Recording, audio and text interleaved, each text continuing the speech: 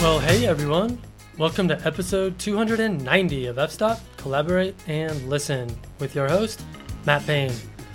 This week on the podcast, I sat down and had a great conversation with Rich Rudro, a photographer who has chosen to specialize on one single location, the Grand Canyon. Listeners may recognize Rich's name from an absolutely stunning National Geographic documentary called Into the Canyon, about their 2-month-long journey hiking the entirety of the Grand Canyon from one end to the other. Rich has dedicated his life to exploring the slot canyons of the Grand Canyon, and he's a huge advocate for the preservation of the canyon. Before we get rolling, I wanted to continue to encourage listeners to join me over on Nature Photographers Network. NPN is a fantastic place for seeing photographs, receiving and sending critique, learning from your peers, and so much more. There's just so many amazing things going on over in NPN, including some really fun critique events, Ask Me Anything events, and a ton more. I have found myself spending way more time on NPN than Facebook, Twitter, or Instagram. It is the best place on the internet to engage with other nature photographers about photography, and it only costs $49 per year. Just head over to npn.link/fstop to join. Use the code FSTOP10 for a 10% discount as well. I hope to see you there. Okay, let's get to this week's episode with Rich Rudro. All right, Rich Rudro, it's great to have you on the podcast. Thanks for having me. Yeah, and thanks to Suzanne Mathia for making the connection between us. I like Suzanne. She's great. Oh, she's awesome. She's one of my favorites. Yeah. Have you hung out with her much? Only a little bit. I've run into her a few times on the rim of the Grand Canyon shooting stuff, and we talk. And she had an exhibit one time of some of her photographs, and I went to take a look at that and really love her work. She's really talented. Her compositions are just about as good as they get. I mean, she's just really a terrific photographer. So, yeah, I absolutely agree. Well, cool. Well, Rich, for people that aren't familiar with you, why don't you go ahead and tell us a little bit about yourself? Yeah, well, I live in the Phoenix area, so the Grand Canyon is my backyard, and so I spend 60, 70, 80 days a year below the rim of the canyon, mainly just seeing these amazing places that I enjoy.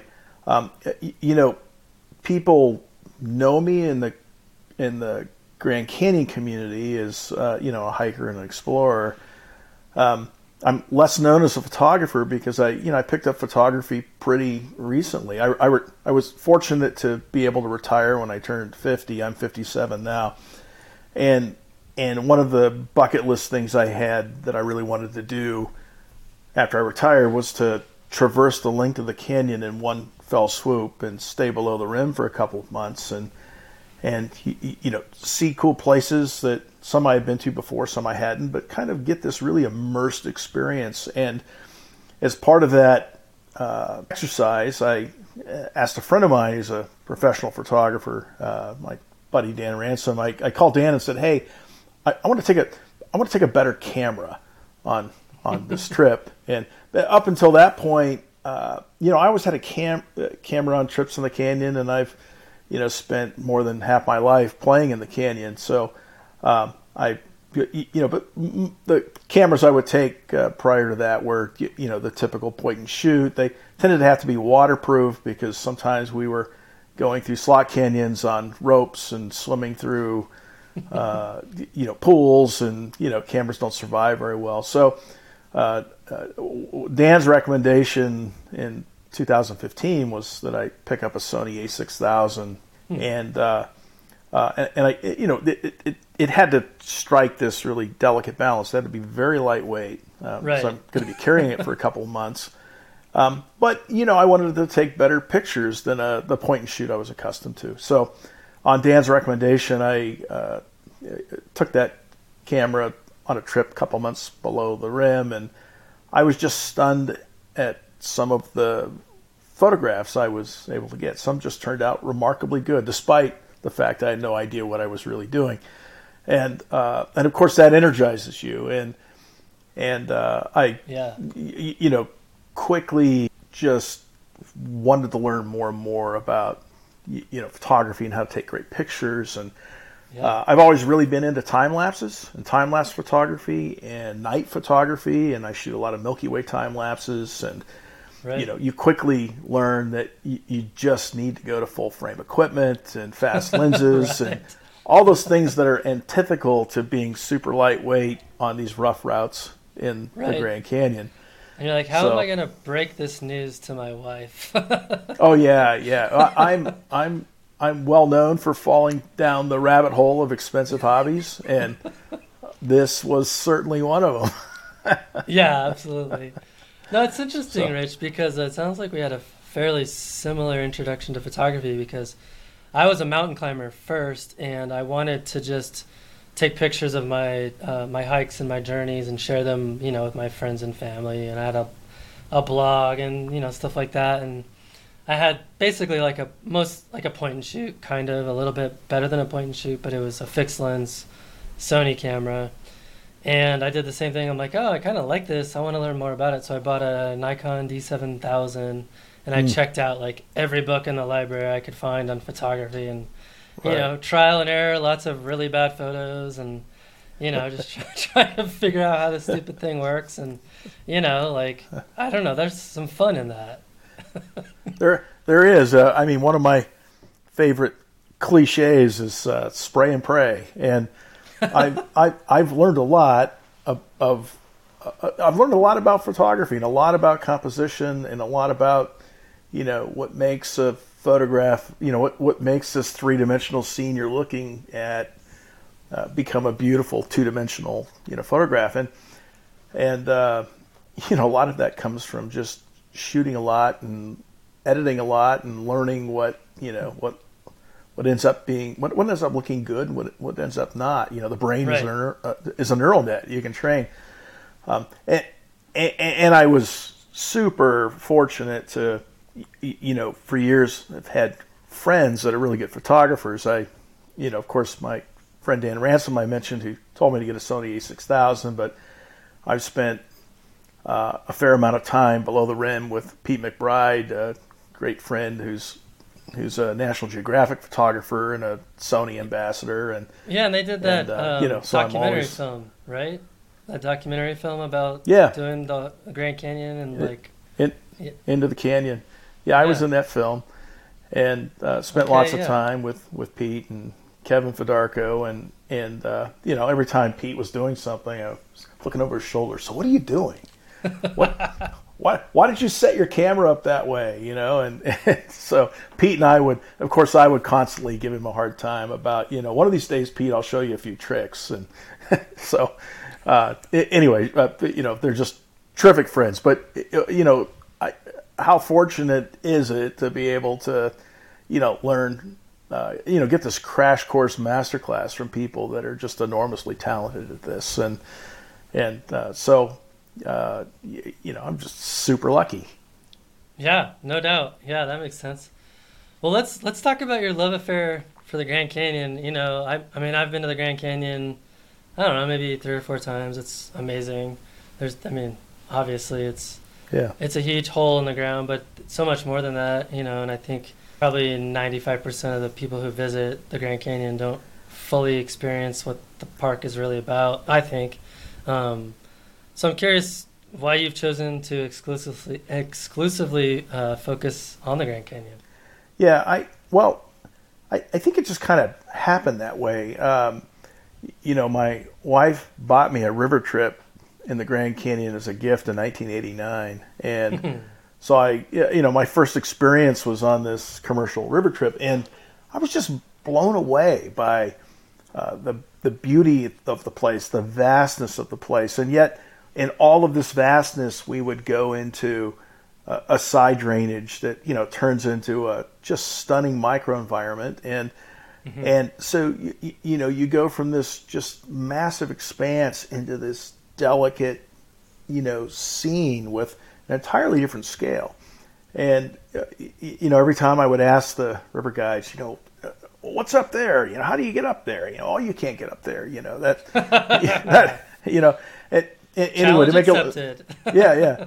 Well, to make a long story short, I came back from that trip just kind of really energized about about the dichotomy of the place, the massive scale, and yet the stunning beauty in these narrow places, and started, hiking all the trails with my brother-in-law in the early 90s, and then started deciding that, well, if we only had a short rope, we could go see this, and I would read, some of the literature by Harvey Butchert or George Steck, maybe two of the icons of early hiking and early routes in the canyon, and well, let's go see that, and pretty quick it was like, well, we need a longer rope to go do that.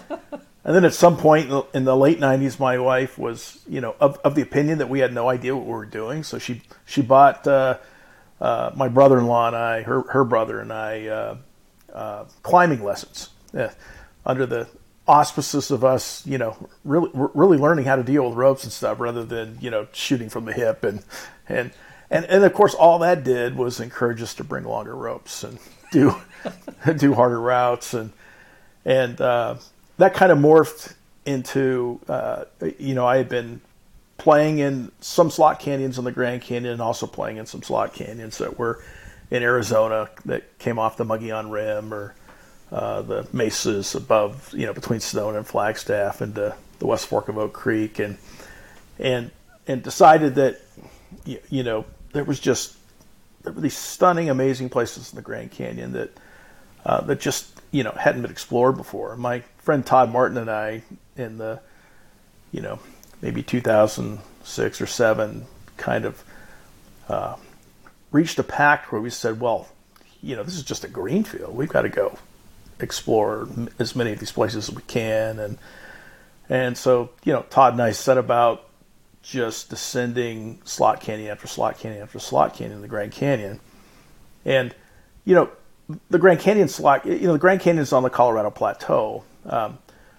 Most of the slot canyons on the Colorado Plateau that people recognize are in sandstone, predominantly Navajo sandstone. And so when you see a slot canyon in the Grand Canyon, they're predominantly in the limestone layers, in the Red Wall layer, the Temple Butte, and the Muad layers, and it's a stunning stack up of limestone that can be 1,000 or 12 or even 1,500 feet, tall in total. And the Grand Canyon had these enormous challenges. You had to find ways to get off the limestone rim of the canyon on these remote routes. There are very few trails in the Grand Canyon, especially on the North Rim side. And so we were predominantly operating in a completely off-trail environment. How do you get off the rim, down through certain geologic layers to finally get to the limestone? And the limestone is often 2,500 or 3,000 feet below the rim. And then when when you're doing first ascents of slot canyons, there are a lot of precautions and issues and equipment that's required in order to, have a fighting chance of coming out the other end alive. There are a lot of issues with, it's very easy to get trapped in the slot canyon. It's very easy to find potholes where the water levels are low enough that you can't get out the other side, what we call keeper potholes. It's easy to get hypothermia. It's easy to find that your ropes are too short. We've had all those things happen to us over the years. But once you finally rappel out of these slot canyons, you end up down at the river, and now what do you do?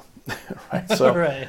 It's like, well, I've just figured out how to, technically move through 4,000 or 5,000 vertical feet of rock, maybe 10 or 12 geologic layers in time, and now I'm at the Colorado River, cliffed out by cliffs on both sides, and how do I get out of here? So it presented this series of challenges that was just really invigorating. I'm an engineer by background. My friend Todd Morton, who ended up writing a guidebook on Grand Canyon slots called Grand Canyoneering. He's an engineer by background, and so this was kind of the ultimate problem-solving thing for a couple of engineering engineering-minded folks. And, of course, when we reached the river, we immediately started experimenting with all kinds of different flotation ideas. Some really dumb and didn't work, and, some that turned out to be brilliant and Right. prescient to what we do today. But, it just evolved over a period of time. And we had to develop these systems to, the technical systems to work in canyon that were light enough to carry. When we reached the river, we developed new packraft systems and new paddle systems and a new PFD system.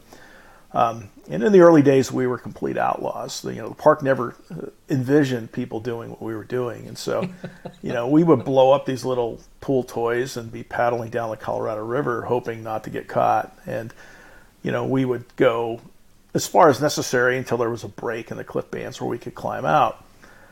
But, invariably we got caught, and that started a whole new effort to convince the park that this was not an illegal activity. This was an activity that the park should permit and allow. And after I paid my first ticket and used that as an avenue to talk to the chief ranger about what we were really doing and what we were finding, and the park very slowly but surely came around to this idea. And now canyoneering in the Grand Canyon is commonplace today. People do it all the time. They use Todd's book, Grand Canyoneering, for beta. Todd and I get emails from people all the time asking for information about places. Todd's book ended up winning the National Outdoor Award, National Outdoor Book Award. It's 500 pages, just over 500 pages, and it's just an amazing kind of treatise on beautiful canyons you can go see in the Grand Canyon, and how to get in and how to get out and how to have these amazing adventures. But when he published the book, Todd was kind of burned out on the Grand Canyon, but I was just seemingly ever more interested in finding more. So at this point, I think I'm approaching 190 canyon descents in the Grand Canyon alone. Many of them I've done, many times. The really good ones you want to go back and do again, because Right. It's kind of like climbing. That first experience is, hair raising. It doesn't always go according to plan. Stuff comes up. There's some high degree of stress involved, and you realize when you're done that it was an amazing adventure, but there's some beautiful spots in that canyon you actually didn't appreciate. You want to go back again and see it. And that's when I want to, really take these days I want to take my full frame camera and spend some time in the place and try to take some really good pictures. So. Yeah, and how have you dealt with some of the access issues relating to the Navajo and I think maybe even the Hopi? Yeah, well, there are 14 tribes that have some cultural affiliation of the Grand Canyon, but only 3 of those tribes actually have borders with the Grand Canyon. Of course, the Navajos are one of those tribes in the upper part of the Marble Canyon in the east, called Marble Canyon, the upper part of the canyon. And toward the east. Tadahatsu is over there, right? Yeah, Tadahatsu is a stunning canyon, really a beautiful canyon. If you can go. One's really allowed to go anymore. Well, yeah, so the Navajos actually have a pretty good hiking program, and they've permitted these activities for a long time. The issue with Tadahatsu Canyon, I mean, for the record, there is a way to do that canyon that doesn't involve Navajo lands, and we've done it that way many times. What's published is the route that involves Navajo lands. But ironically, what happened with Tadahatsu and Navajo access, or today the lack of access, had a large degree to do with Instagram. And what happened was some people discovered that this area needed access. Actually, the area needed to exit for Tadahatsu Canyon is called Point Hansborough. And from the rim, it's enormously scenic, and it has this kind of look of Horseshoe Bend, but even better in my view. And so, people somebody put some Instagram photos up, and, somebody else came along, and then people were getting stuck in vehicles. I mean, it's a complete 4-wheel drive road to get out to the Right. worst part of it, at least. And then they're knocking on Navajo hogans, asking the sheep herders there for help, and they're not equipped to help these folks. And then they're starting small fires, thinking that that's legal. It's not legal in Navajo land. It's not legal in the park. And the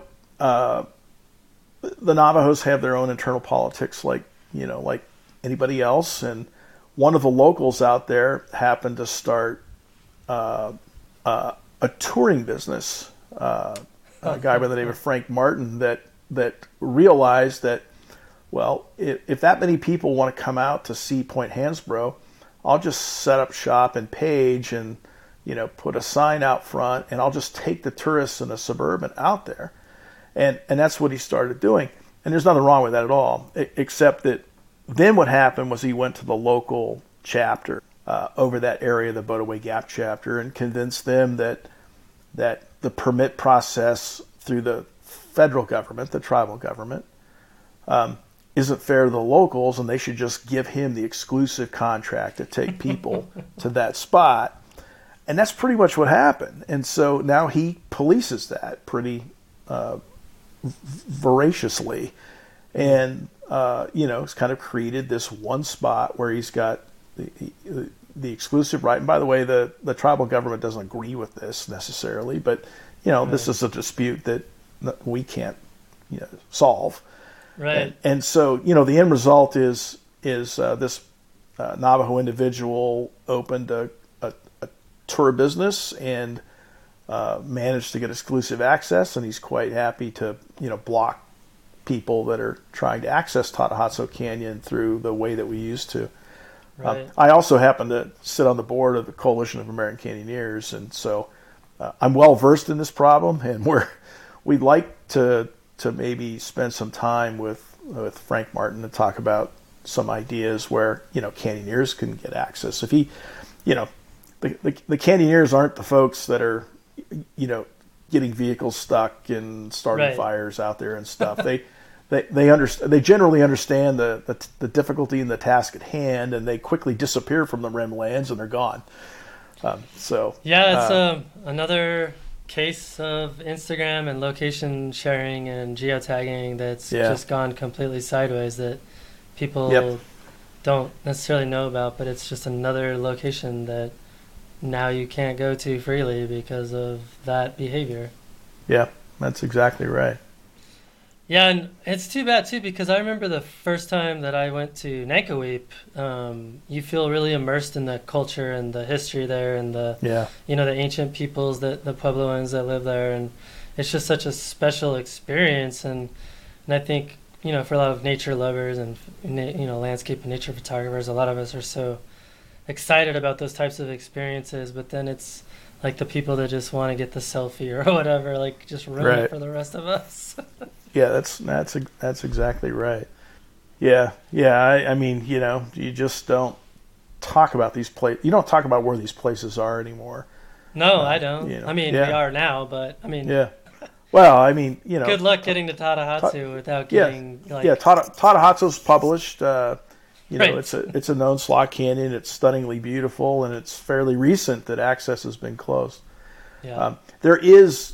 For your audience, it's if there are canyoneers dying to go to Tatahatsu, though there actually are legal ways to get there using parklands. I've done it, many times myself, and you don't have to access it the way that was published. So there are ways to see Tatahatsu still today, but it's a little more involved and it's a little harder and takes a little more work. Yeah. Well, I want to go back to talking a little bit about more the scale of the Grand Canyon, because I don't think some people who haven't spent a lot of time there can really fully appreciate just the scale and immensity, both in time and size, of the Grand Canyon. Yeah. And I'm curious for you, like, how have you been able to capture that scale through your photographs? Yeah, it's really interesting. I mean, the North Rim and South Rim viewpoints that most Americans visit and see is kind of in the eastern, 2/3 or maybe eastern 40% of the Grand Canyon, and it's a relatively small area. It's an area that we call the corridor area for some of the trails that exist below the rim. Right. And Angel Point or Angel Landing and the rim to rim trail and all that. Yeah, and that area is about 100,000 acres or so, that corridor area. But the Grand Canyon National Park is 1.2 million acres. and the Colorado River runs 277 miles through Grand Canyon National Park. And so what you're seeing from the rim is just God-smacking scale, but it's nothing. Right. I mean, it's so small. And photography, I mean, there are lots of terrific photographers that shoot from the rim and take amazing photos and get new compositions. I see them all the time. Suzanne is one. Adam Shalau is another. Some of the old classic guys like Gary Ladd that have been, shooting at the canyon for decades and decades. I mean, these people are really accomplished professionals, and you can shoot from the rim and get amazing shots. Oftentimes, I find, the kind of foreground object that you put in a Grand Canyon landscape shot from the rim is, it's not necessarily, a beautiful flower or an agave plant. It's, a pillar that's 250 feet tall. And I mean, if you're talking about, and then the scale just gets gigantic beyond that, right? In the midground and the background. So, shooting at the canyon, shooting from the rim is kind of different, can be different in the way that, you compose shots because of that giant scale.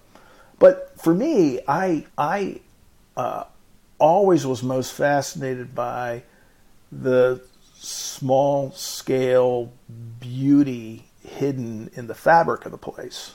So I always loved these, going into these side drainages and taking pictures in the side drainages, or using, if you're on the rim, sometimes the side drainages are these amazing leading lines that, that create stunning photographs. And so, I never personally kind of got lost in the scale of the views from the rim. I mean, I always understood this was just so much bigger than what I could see. I was, always more drawn to those interesting things you could find below the rim, where the scale starts to, come together and it starts to get smaller and the environment starts to be more intimate. And often in slot canyons, for example, I love pictures of people in slot canyons because it's super helpful to take the viewer, to immediately have the viewer grasp the scale of the place through the, tiny ant of a human being that's, that's there. But you have to have that. You have to have a way to connect with the viewer on an image. And what's that spot that's at that huge overhang? Is it Redwall? Redwall Cavern. Yeah, sure. Like that's a good spot for that because you get because I remember playing frisbee under that thing, and you're just like, you look up and you just feel so minuscule. You could be a frisbee champion, huck the frisbee as hard as you can, and you're not going to escape that cavern. It's that big. Yeah, it's massive. I don't know about you, but I think probably the best way to experience the Grand and really fully appreciate it for what it is by rafting it. Yeah, I'm doing my 15th trip. I'm rowing my boat through the canyon in late January for a month. Nice. That'll be my 15th river trip through the canyon. Yeah, and I think you're right. You do acquire, when you stand on the rim, you get this just God's eye view of massive scale that can really almost kind of confuse and turn dizzy the casual viewer that just can't process what they're seeing. You get on a raft and you go through the canyon and you have the exact opposite experience. Everything has come together. at the river, and now all of a sudden you're looking up at 5,000 vertical, and the expanse gets bigger the more you look up, and so it definitely gives you the exact kind of opposite experience, and you process things entirely differently. And it's a great way to take photographs. Right, and you get to experience all those microclimates like you were talking about, like little slot canyons full of ferns and moss and little tributaries, and there's cactus everywhere, and it's awesome. We started, we pioneered river trips many years ago where the rafts were just, think of the raft as just a vehicle to go car camping, and you can bring your biggest tripod and your full frame gear and not worry about what you're carrying, and by the way, you can also bring all the beer you can drink and good food, and yes, you can. You float down the river and you get to a great place, and you can grab all your roadside camera gear and take pictures. What we started doing years ago, though, is we would just use the rafts as a mechanism of transport, especially on these winter trips, which we prefer, and where you could spend 30 days below the rim. And we would raft to a particular destination that we were interested in, and we'd park the rafts and grab our backpacks and lightweight gear, and I'd grab my lighter weight system for taking photos, and we would climb up 2,000 or 3,000 feet to different layers and backpack to destinations, and rappel back to the river through slot canyons, and then deploy our pack rafts and float back to the boats. And we would do lots of those 2-night, 3-day overnight kind of trips, or maybe 1 night, 2-day overnight trips away from the boats. And it's a terrific way to see a lot of Grand Canyon and get immersed in the place for a month or so. Yeah, that sounds amazing. So, what has been your approach to keeping your gear light for those lengthy adventures you've been talking about? Yeah, well, these systems evolved over a long period of time. I mean, one of our first problems was to figure out how to create lightweight pack rafting systems so we could escape from the river once we arrived. And the very first idea that I had, we were doing a route, and all we needed to do was cross the river. And ironically, we were going out the route you referenced earlier called Imminence Break, which is now kind of off limits for the Navajos with Tatahatso. And because we were just crossing the river, I got this, kind of, in hindsight, dumb idea that we just needed one. We just needed one little raft, and so we bought this, $60 Sevler trail boat at a Kmart or something, and it had a little plastic paddle, and this is perfect. So we're just going to carry one raft. And I went to like Bass Pro Shops and I bought a deep sea fishing reel and a pole, and I cut the pole off so that all that there was about a foot of the pole, because I didn't want the weight of the rest of the pole.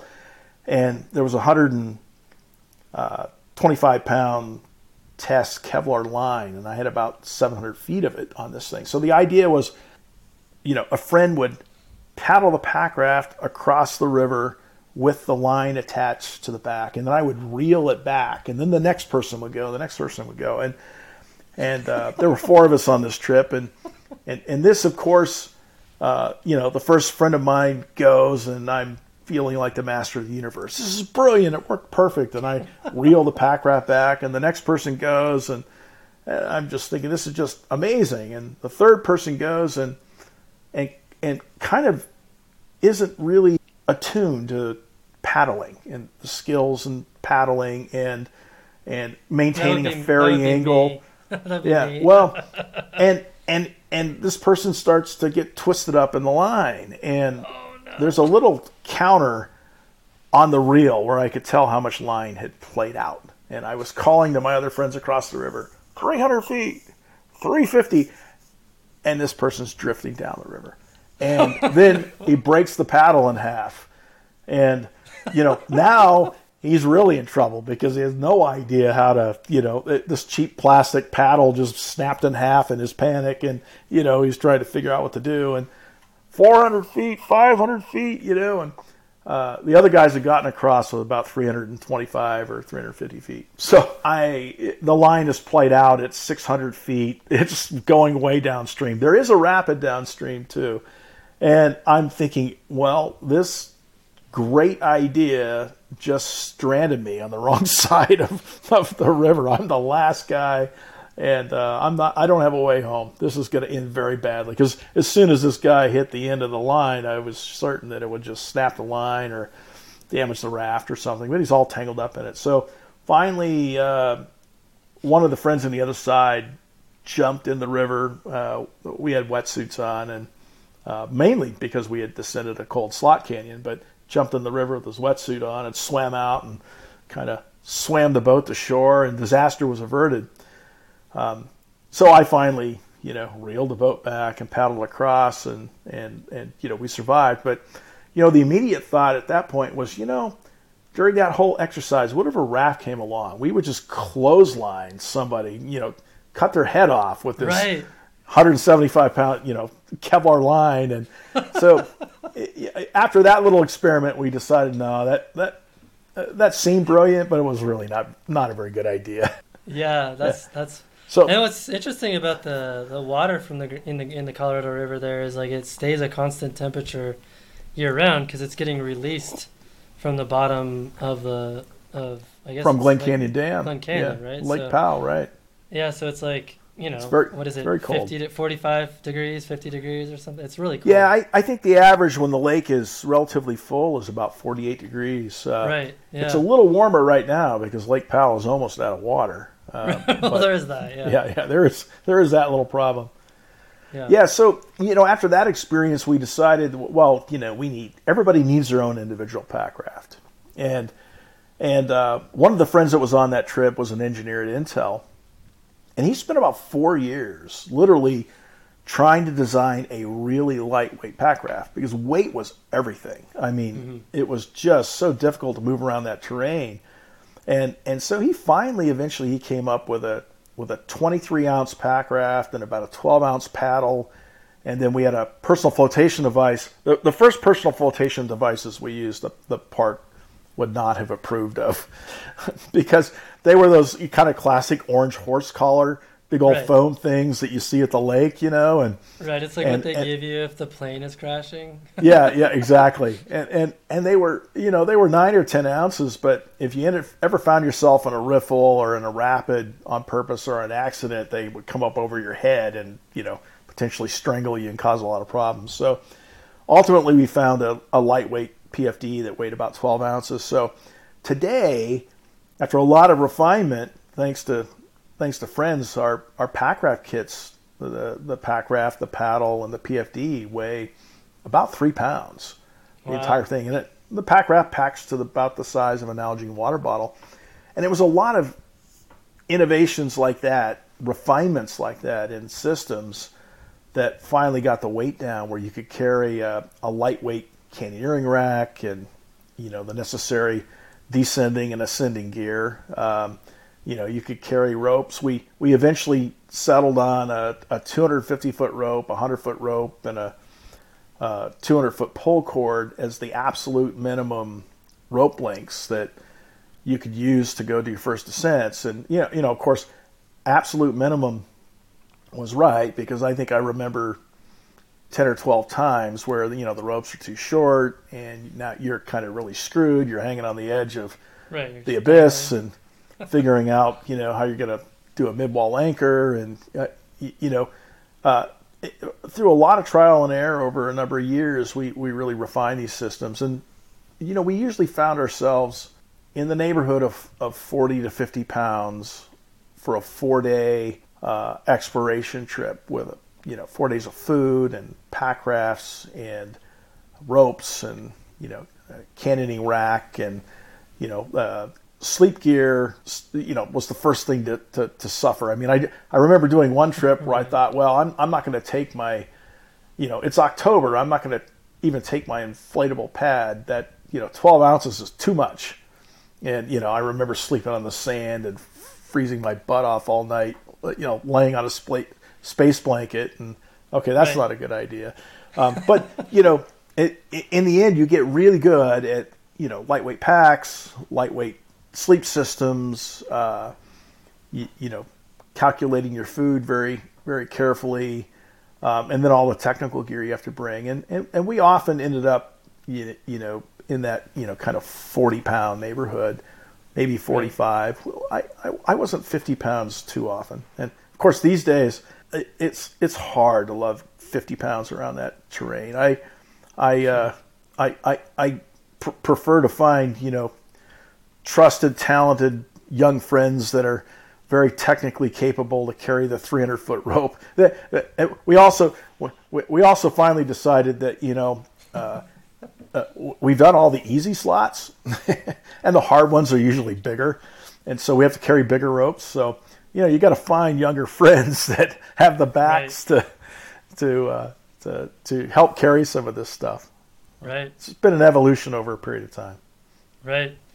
Well, I would love for you to talk a little bit about the human threat to the Grand Canyon and what are the threats and why should we care?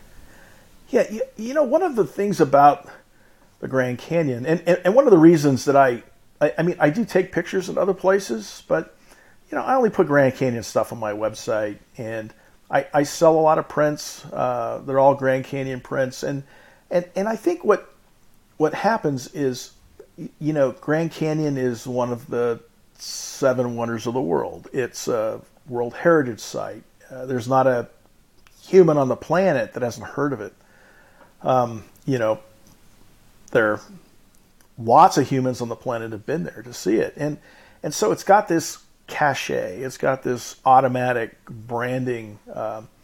There are few people that you'll talk to that wouldn't love to have this majestic Grand Canyon photograph on their wall.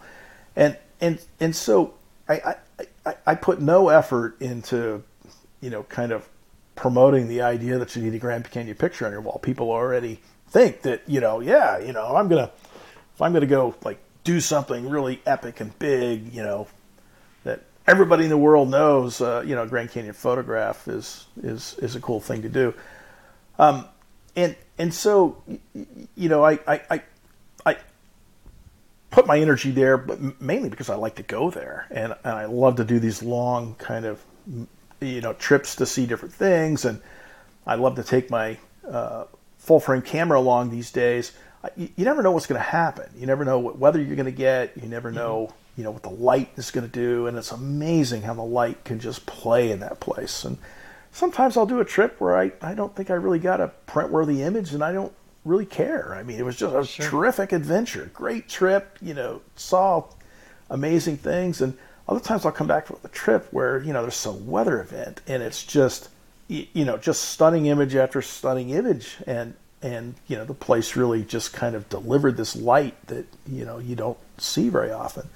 So it's really interesting in that way. And because I, grew so attached to the place over a long period of time, I don't really view photography as kind of being a job or a burden or anything like that. It's just an amazing place to go to get pictures that people can connect with anywhere in the world. The problem with that is that this cachet is recognized by other folks too, including developers, right? So there are tons of threats to the canyon that revolve around, building more hotels, consuming more groundwater, which is a real threat to the water that's available in the inner canyon, which is pretty meager compared to other places. This is, when you go to the Grand Canyon, you're not going into the Sierras or the Winds or, any place else. There's not water like that. Right. And so these developers are constantly looking for an angle to build the next, Colossus hotel and to play it up. You also build a tram. I've seen that. Yeah. Yeah. There was a very substantial effort to build a tram to take people off the rim of Navajo lands down to the confluence of the Little Colorado and the Colorado River. And that threat was massive by any scale you could imagine. They were projecting they would bring 10,000 people a day down to a place that, might see, 30 or 40 people a day in the form of, people that are running the river.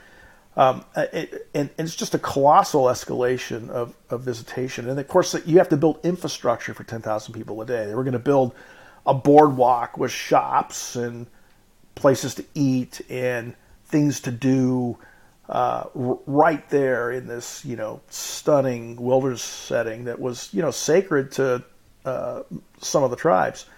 And ultimately that failed, but those kinds of things never die forever. They get resurrected from time to time.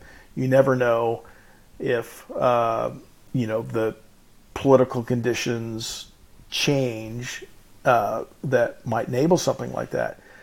One of the other development threats that, frankly, is the most serious threat facing the Grand Canyon today, in my opinion, is the Hualapai tribe in the Western Canyon has 108 river miles that abuts Grand Canyon National Park. So their reservation goes up to the high water mark of the Colorado River for 108 miles of the Western Canyon, pretty much to the end near Grand Wash Cliffs, not quite. But they have worked out business arrangements with these helicopter touring companies to bring massive numbers of tourists from Las Vegas. And the vast majority of these tourists, I went into the headquarters of one of these helicopter companies one time, and I went through the register, counting up the number of people that signed in that morning and how many people were from the United States and how many were from foreign destinations. And about 93.5% of the people were from foreign destinations, everywhere you can imagine. So these people come into Las Vegas. They jump on a helicopter. They fly through the Grand Canyon airspace, creating an enormous amount of noise, and they land. It's really loud.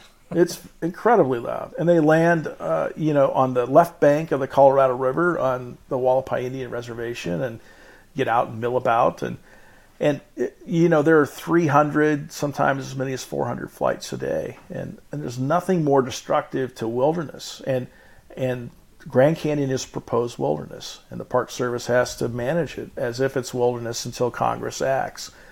And there's nothing more damaging to wilderness than just constant helicopter noise, 200-300 feet over your head. It's unbelievable how loud it is. And in that part of the canyon, you don't see the animals anymore. The bighorn sheep aren't near the river.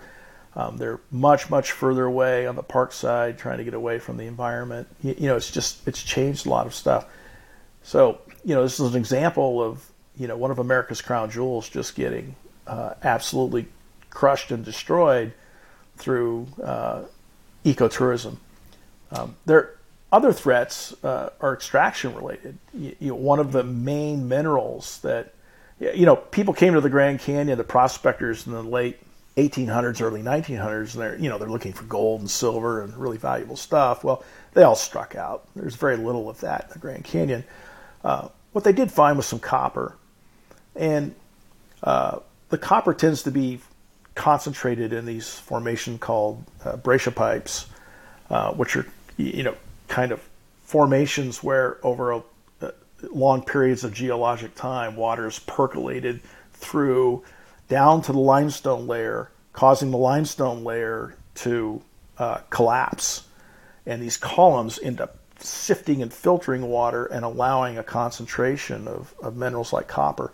Well, in the 50s, they learned that another one of the minerals that's concentrated there is uranium. And so there's a long history of uranium mining around the Grand Canyon, in the Grand Canyon watershed. And that has the potential to do, catastrophic damage to the ecosystem, because uranium ore, when it's in the ground and there's no oxygen, is pretty inert. And even uranium ore that you find on the ground, if you picked it up, the radiation coming off uranium that you would mine in the canyon isn't really dangerous to hold for periods of time. But once the uranium ore is exposed to air, it then takes on new forms and becomes soluble in water. And once uranium is soluble in water, if you drink any of that water, all of a sudden you're exposing the internals of your body to long-term radiation. And one of the complicated parts of this chemical reaction is that uranium will decay into polonium, which then decays into radon gas. And those are really dangerous substances to have ingested. I mean, Marie Curie, who discovered polonium, died from polonium. So anyway, the uranium extraction in the Grand Canyon watershed is a catastrophic, enormously dangerous endeavor that really should be halted, in my opinion. So there's lots of places to get uranium. It's not the only place we have. So as a photographer, how do you balance your responsibility for and desire to capture the beauty of this amazing place while recognizing that may attract more people to go there and want to experience that and drive up more people wanting to take the helicopter rides? Like, how do you reconcile that, and like how do you shift your roles and responsibilities as a photographer? Yeah, that's not an easy thing to do. I think the thought process has always been that if you can bring these beautiful, stunning images to the American public of one of America's crown jewels, the public appreciates the place, is aware of the place, and becomes more aware of the threats, and they become more protective of the threats. So if they've seen beautiful images of the canyon, and then you tell them that, oh, by the way, there's going to be a uranium mine over there, next month. You hope that the American public has developed enough of a connection to the place and the importance of the place to object to those things. I don't know if it always works out that way, right. But I mean, one of the byproducts of that whole idea that's destructive is this kind of industrial tourism that you see, right? If it happens to be an Instagram photo, maybe you inspire somebody to speak up, write a letter to a congressman or a senator objecting to uranium extraction. At the same time, hundreds of other people want to go see that place. They saw it on Instagram, and then we start stomping it to death. It's a hard balance. There's not, anybody that will sit there and tell you that, as a photographer, you show people great pictures and they're going to protect the place, is not being, realistic about striking the right balance. It's hard. I think the thing Grand Canyon's got going for it is so well known, and if you tell Americans that it's being destroyed in some way, even if you've never been there, it kind of gives you this visceral reaction. What? I haven't seen it yet. How can we be destroying it? But it's a hard thing to balance. I mean, photographers can do good in highlighting the beauty of these places and the importance of saving them, and they can do bad by just bringing throngs of people that don't have the wilderness ethic that the photographer may have had in the first place. Most of the photographs that I like to take, are the ones that are deep in the backcountry, and the barrier to entry for people to get there is just so high that right. They're not going to replicate that. not going to replicate that. Not without the help of some industrial grade guiding and stuff like that. But it's a double-edged sword. It really is. Yeah, I struggle with it all the time. It's like, what do you just not share your photos anymore? You know what I mean? Like, that doesn't seem like a reasonable alternative. So it's tough. I'm glad you're wrestling with it. I think a lot of us are right now, and it's. Yeah. I think the main thing is to just try to continue to, inspire people and share that message with them when they get inspired by your work. I think that's exactly right. I think we certainly all have a responsibility at a bare minimum to do that today. Yeah. So, you know, how do you keep images of the canyon unique and fresh after visiting it so many times? You know, one thing I've learned, I've been shooting professionally for 6 or 7 years now. So I've been, there are people that have been shooting way longer than me. I came to the canyon as a hiker and an explorer, and then I eventually was inspired to pick up a camera. There are photographers that came to the canyon as photographers, and they've been, working on getting better at shooting the canyon for decades and decades. And they're enormously talented. Some of them are enormously talented.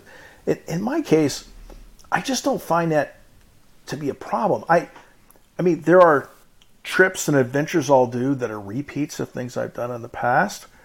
And there are trips I'll do where there's something new that, a place I haven't been to before, or a new slot canyon we're exploring, or something else that's unique and fresh. And I almost don't worry about that at all, because what the Grand Canyon does so well is it delivers light.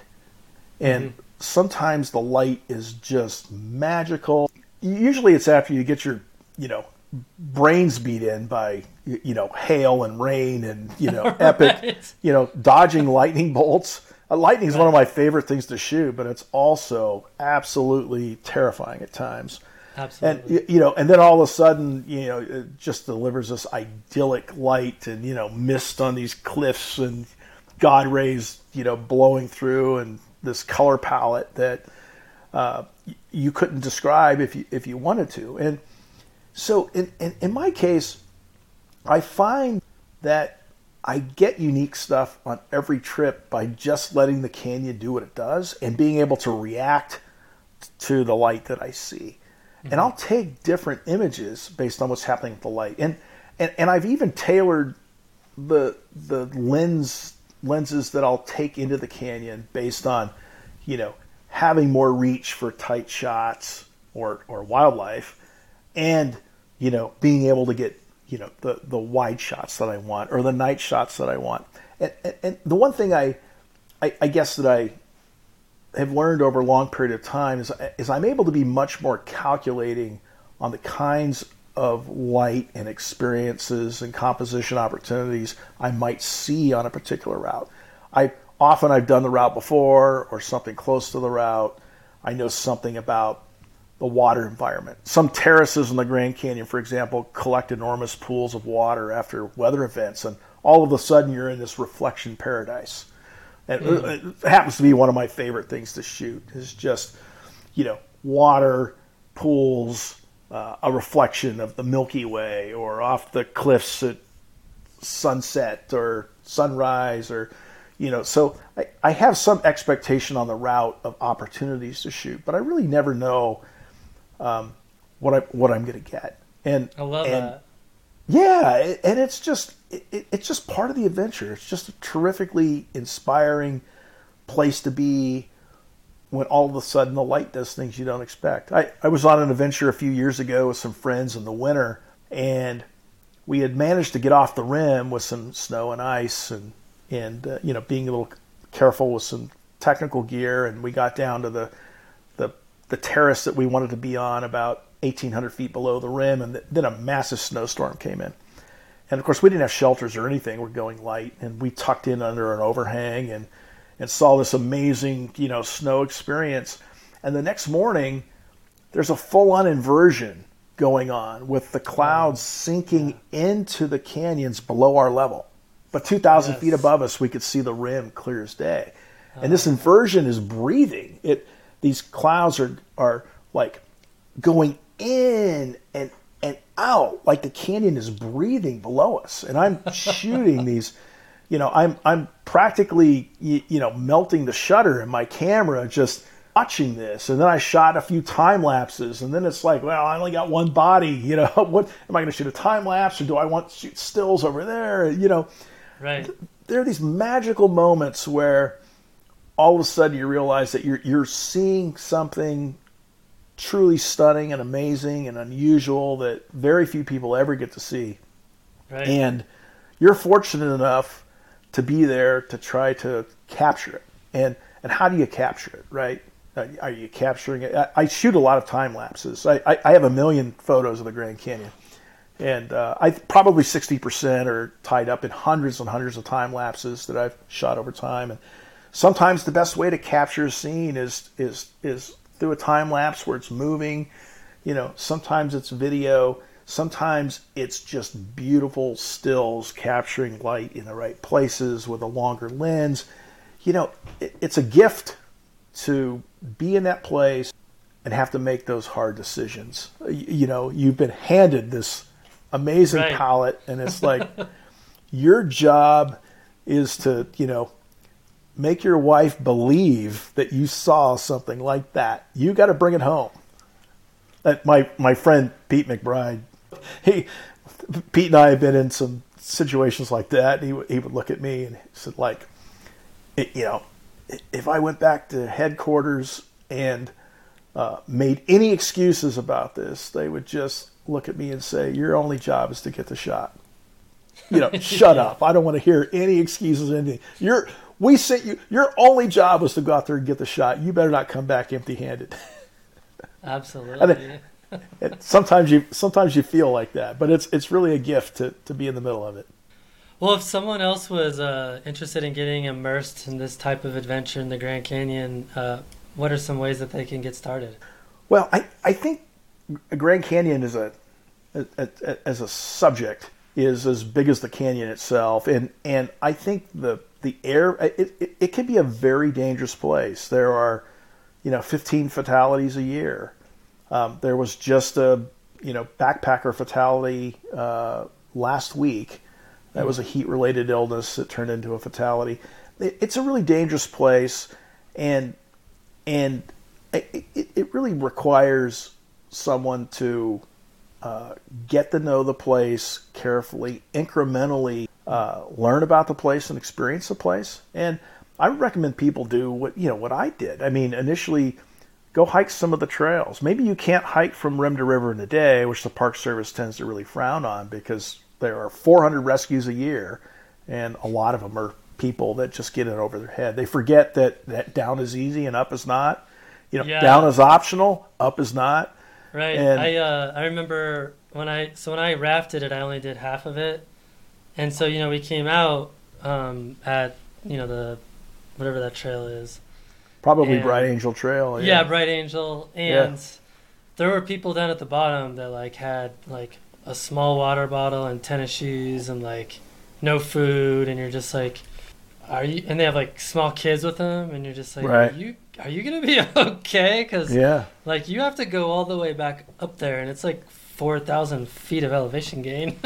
Yeah, I know a lot of the rangers of the park, and they're the poor folks that are involved in rescuing those people all the time, every day, especially this time of year. Heat is a real killer.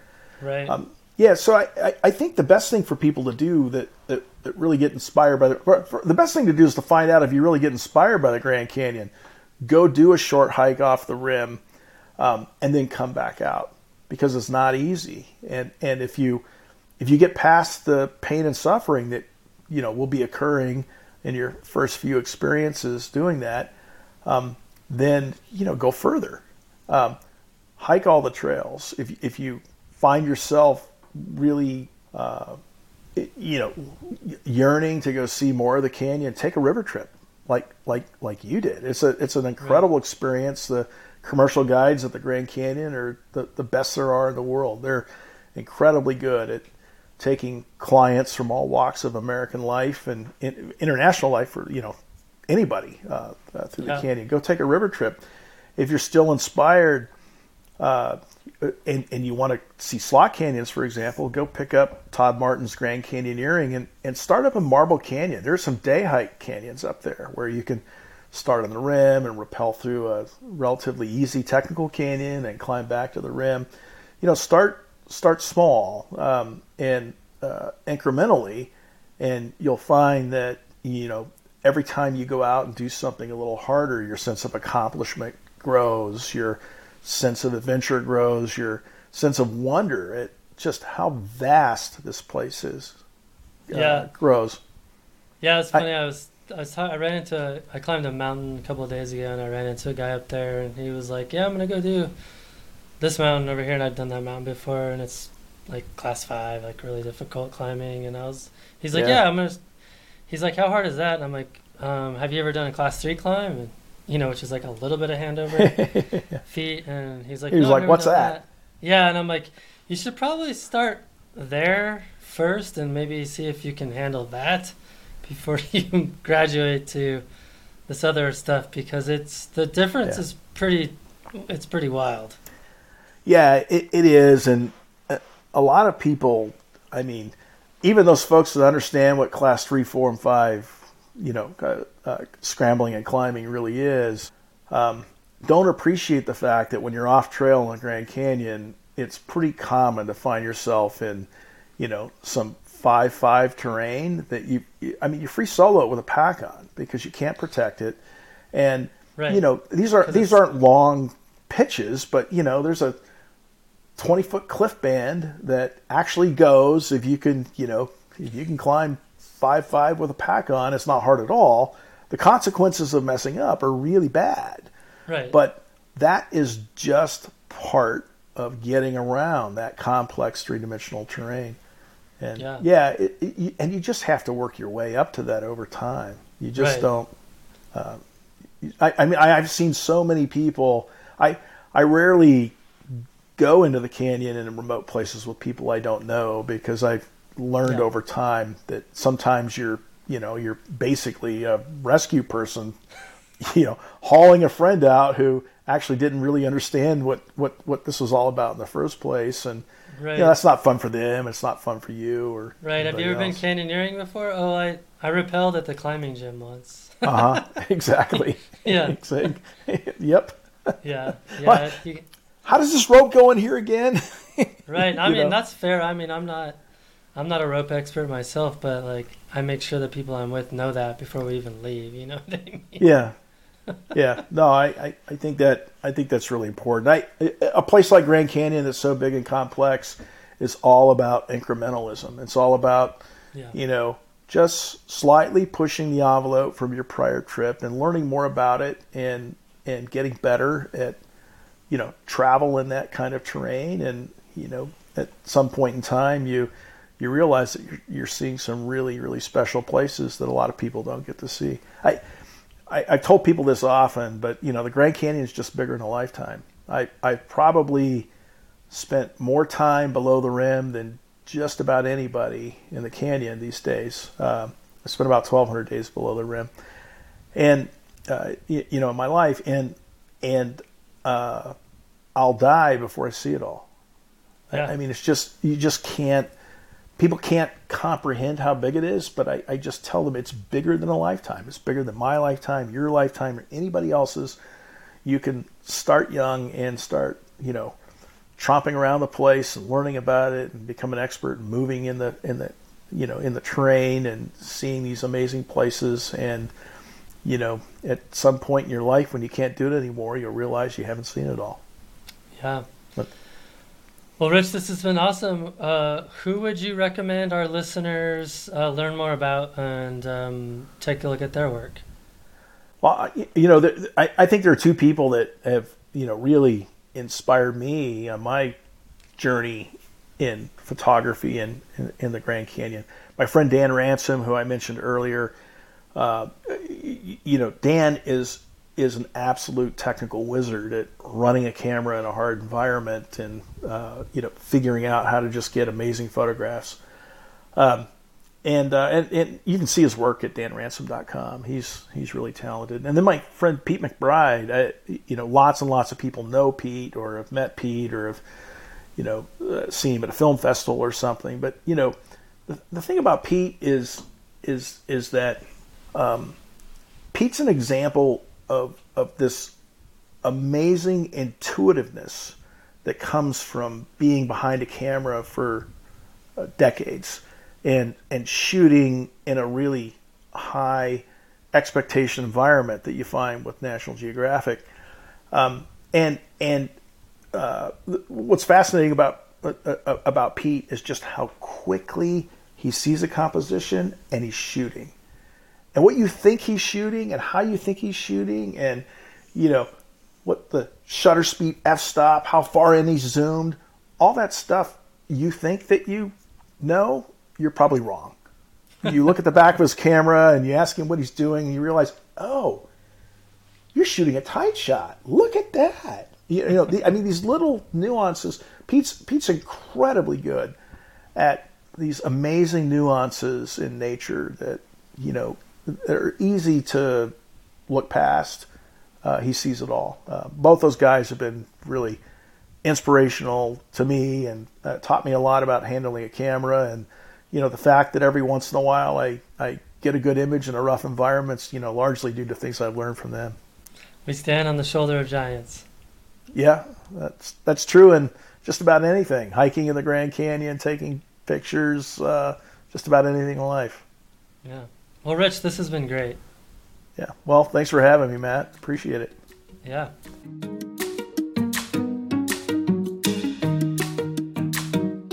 Thank you to Rich for joining me on the podcast today. If you enjoyed our conversation, you can listen to our bonus episode on Patreon all about his 57-day traverse of the Grand Canyon. Just go to patreon.com/fstopandlisten. Patreon is the best way to support the podcast. A simple pledge of only $5 per month grants you access to bonus episodes, which we have 190 of. At $10 a month, you gain access to episodes about a month early, and you can even save money by supporting at an annual level. Since this podcast operates on the value for value model, where I produce something that you value, and you tell me how much you value it with a monetary pledge, I depend on your support to keep it running. I consider any value greater than 0 a fair number. Thank you to those of you who have already pledged to support the show, including Dan Rice and Jeff Trapp. Thank you to both of you for your generous support of the podcast. Well, we have some really exciting episodes coming up. First, we have John Norris, who's a great photographer who loves making images at Joshua Tree National Park. After that, we have Alistair Benn returning to the show to talk all about his approach to making expressive images and his new book. After that, we have Ilan Shahom, who is an Israeli landscape photographer. And after that, we have German nature photographer Radomir Jakubowski. It is a packed schedule.